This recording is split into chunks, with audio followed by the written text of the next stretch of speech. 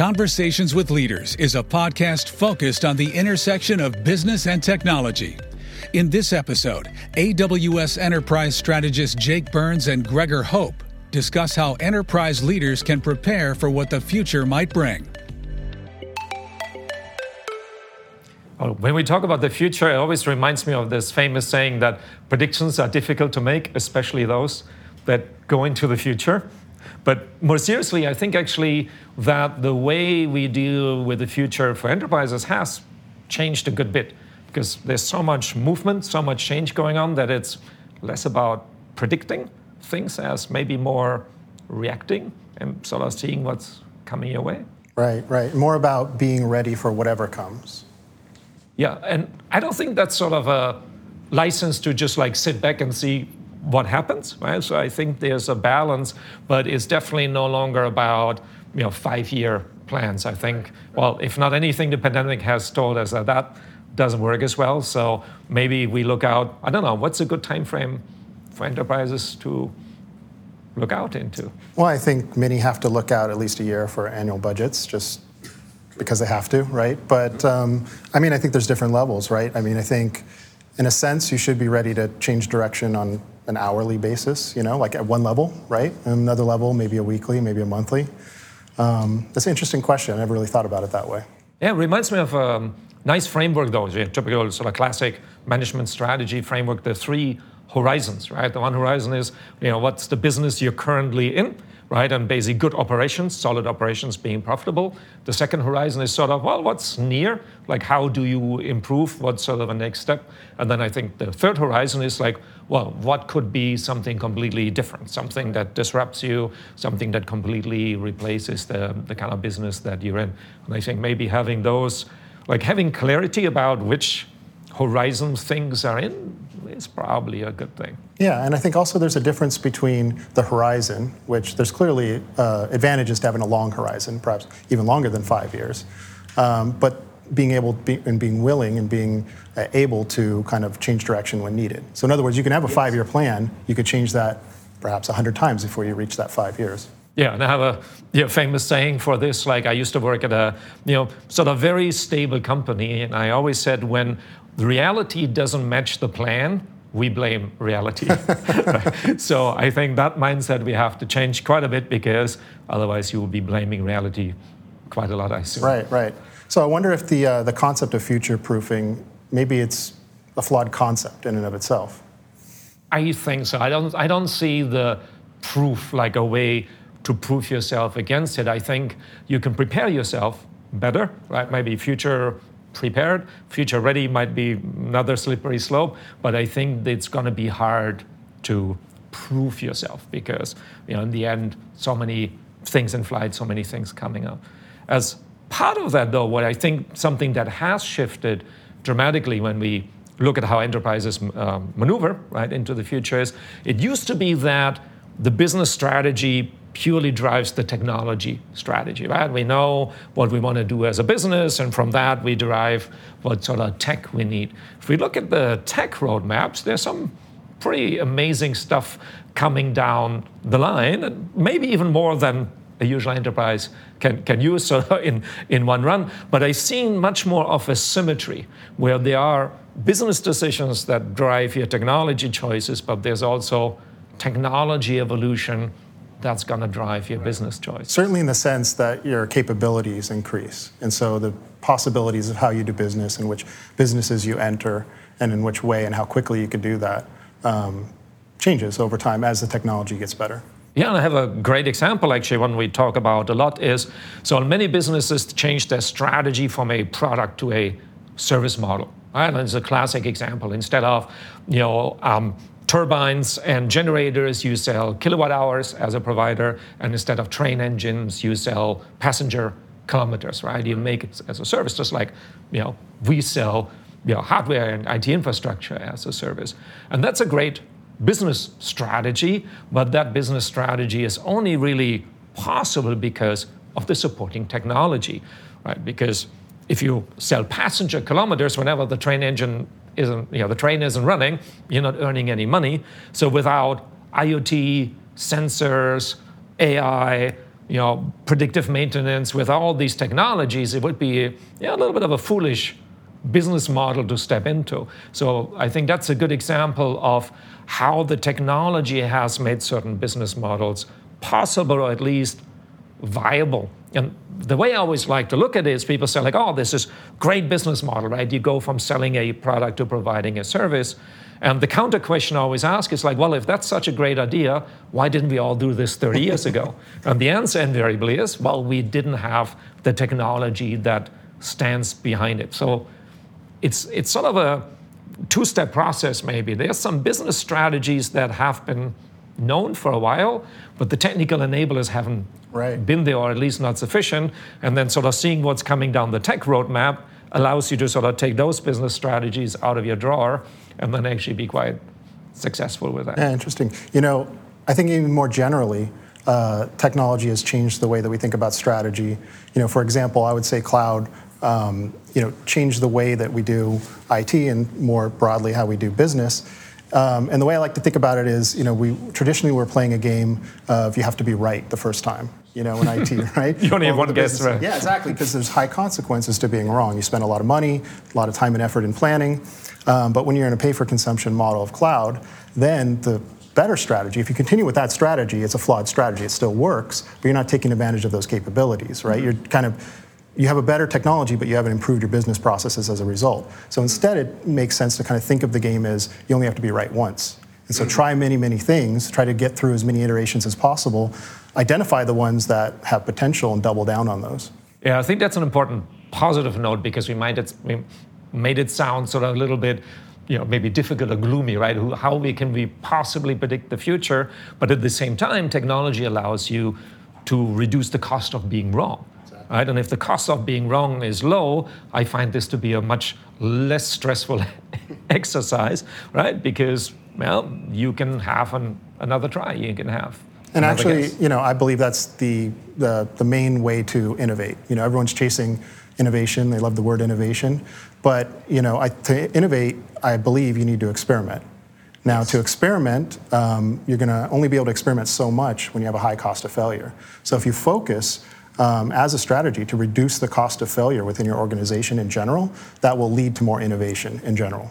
And that's a topic that's very close to my heart, is because we started by changing from prediction to being able to react.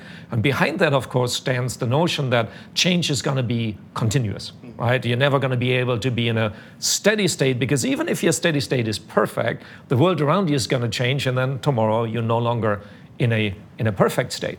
So if you take that sort of to heart and say, like, we're living in a world of constant change, your current position is no longer that meaningful. So I often say that we start to live and think in the first derivative, right? Like, only things that are moving become interesting and how fast they are moving. And what you mentioned about the experiment is a classic example of this. Traditionally, we always look for the perfect use case, right? What is the use case? What's the business case attached to the use case? What's the recovery horizon?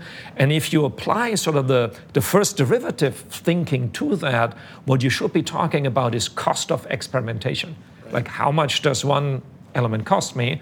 And just like I no longer buy servers for like $100,000, I get them for a few dollars an hour, I can run experiments now for also a few dollars an hour, and that's the cost of experimentation, I think, that businesses. Yeah. And then having that capability causes organizations to tend to experiment more, because they know that the consequence is less, right? But also, we tend to think about this when we talk about future-proofing, right? It's a very negative connotation. It's like the future is scary, right? Because what we have today is not going to work then.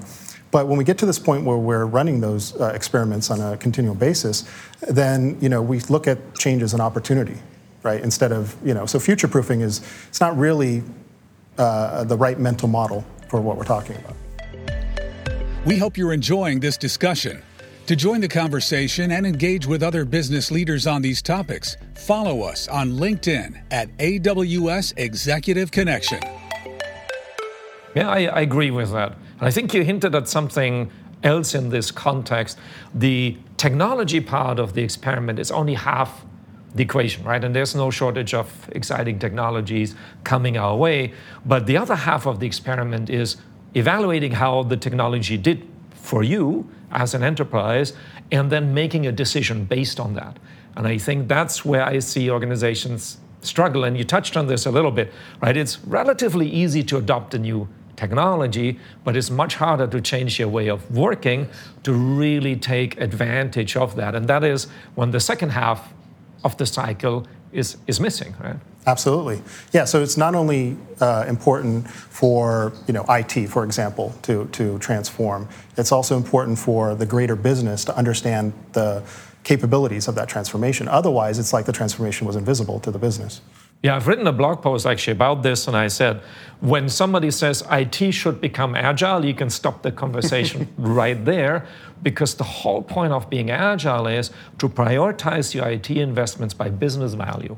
Now, who is the one who knows the business value? That's obviously not the IT, that's the business. So by definition, the IT cannot become agile without participation of the business. And that's a common failure mode I do. That's interesting. I remember at some point in my career, it was like when we were implementing cloud or right before, I had this kind of epiphany. Being an IT leader, you think of IT and the business, right? And it's like the business is always changing its mind. They plan for one thing, they want to do another thing. And it's a nuisance, it's a problem, it's something that you have to react to, right? It's a headache if you're a leader in IT to have to manage these things and change your plans. But then I had the realization that that's the way business should operate. If we just blindly did what we planned for next year, every year, there would be no innovation, there would be no reacting to the market, there would be less value delivered to customers ultimately.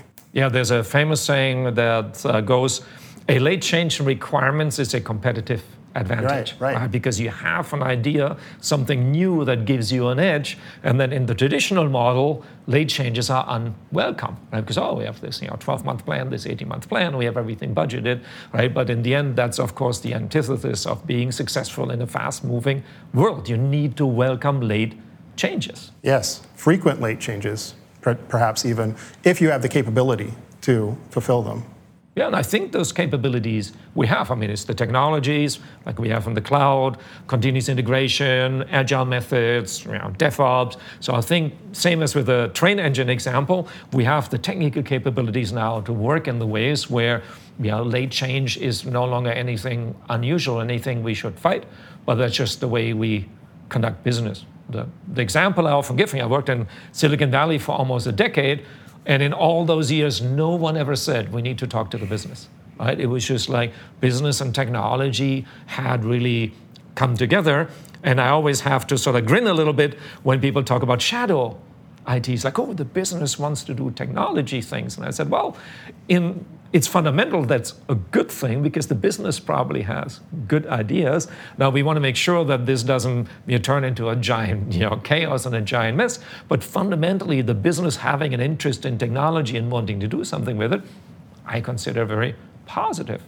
Sure. And I'd say in modern businesses, especially in Silicon Valley, the business leaders are technology leaders. Yeah, so that brings us to the organizational side, right? If you want to future-proof with some air quotes, right? I think one thing you also need to do is future-proof your leaders, right? So, and I'm 100% with you. There was a recent study that just showed that more CEOs come from a technical background, even in non-tech companies, because it used to be sort of the CFO, the COO, those are the kind of folks who moved up the ladder, and it seems like that's shifting a little bit, and not just in sort of Silicon Valley techie companies. And well, actually, our prior CEO where I worked, he made a statement very much along those lines. He said, if technology is the future of our business, I need everybody to understand technology. Right, yeah, interesting. So if we were, because this does come up from customers from time to time, how do we future-proof our enterprise, right? It sounds like, future-proofing your leaders would be one thing, right? I assume that means hiring leaders or developing leaders that are willing to change and can change direction, willing to take calculated risks, et cetera. What are some other things that would be good pieces of advice for a traditional organization? So first one you mentioned is expect constant change and a high rate of change and be optimized for that. Second one I would say, we just mentioned it also, you can no longer have these giant layers where sort of IT is something down far away in the engine room and you sort of put money and requirements documents in and something comes back out. So you need to have a close relationship to your engine room. Right? You got to know what's going on inside your IT. And then the third one, I would say, is you need a high amount of rigor and discipline, which is sometimes counterintuitive, because people think sort of agility and high rate of change is like, oh, I just sort of shoot from the hip because I don't even know what's coming next week. But exactly the opposite is true. The organizations that deal with high rates of change well are organizations that are extremely disciplined. They're very data-driven. So when they run an experiment, they don't do what they wish would have happened. They do something based on the actual data that came back. And that's definitely something I can relay from Silicon Valley. The outside-in image is always, oh, it's sort of, short pants and you have your dogs at work and whatever, right?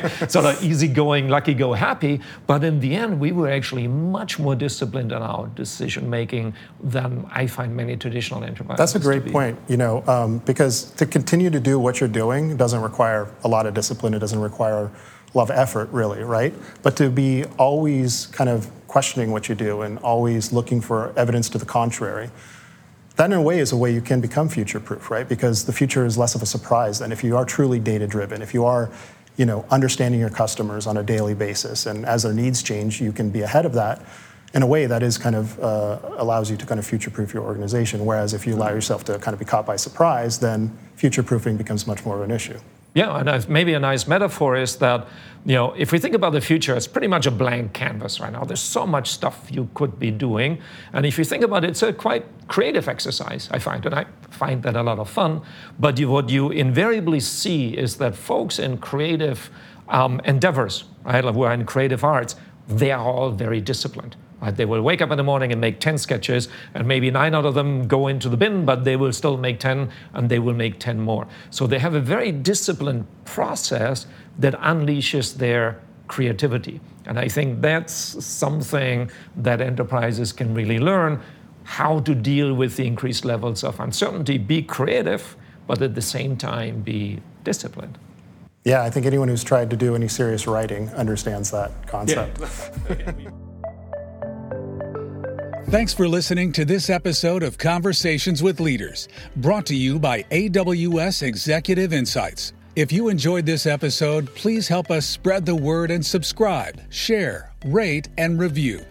Visit aws.amazon.com/executive insights for more on these topics.